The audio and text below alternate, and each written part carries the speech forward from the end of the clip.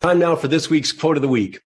Years ago, in what I consider, well, maybe one of the better observations I've ever had, I declared that we've been living in the age of the anti-intellectual.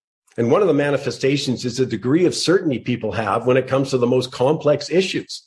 The less they know, it seems like the more certain they are. I mean, there's so many examples, but we've certainly seen it with both COVID and climate change. I mean, it's astounding how many people take the current level of scientific knowledge and pretend that there is a certainty that's just not warranted. And that brings me to my quote of the week by Bertrand Russell. You know him as a British philosopher, a mathematician, historian. He won the Nobel Prize.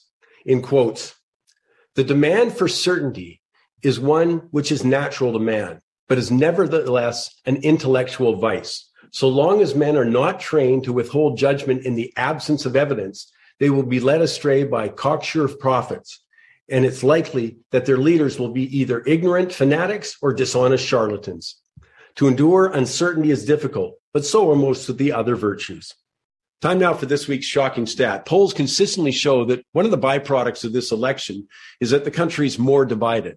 Well, maybe not a surprise because there's been very little effort to bridge the divides, especially the politicization of the pandemic.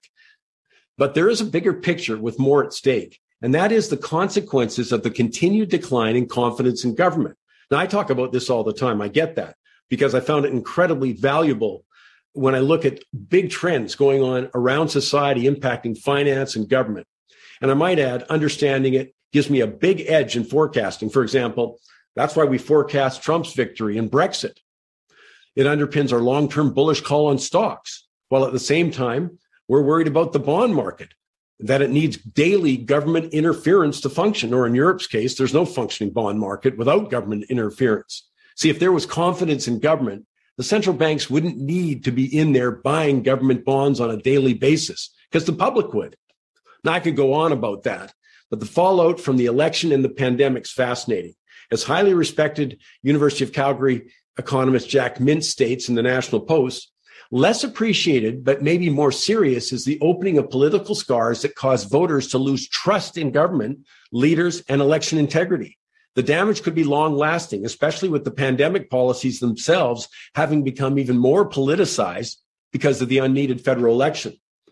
Well, here's the thing. In a nutshell, a recent study by the National Bureau of Economic Research looked at the impact of epidemics on impressionable age voters in 142 countries during 47 epidemics. Now, I'm not going to bother going into the details, but here's the bottom line. The authors estimate that age group had roughly 5% less confidence in the national government. Their confidence in leaders dropped 6% and their faith in the election integrity 7%. Well, my point is not those specific percentage points, but it's the change in the level of trust. That's the trend. Everywhere you look, confidence in government's declining. I mean, look at the massive protests in Europe, Australia vis-a-vis the pandemic restrictions, the anti-carbon tax protests in Brazil 2 years ago. You've got the yellow vests, in 2018 in France, pro-democracy protests in Hong Kong, all of that fueled by distrust in government. And I'll tell you this, the point to note, there's a lot more to come.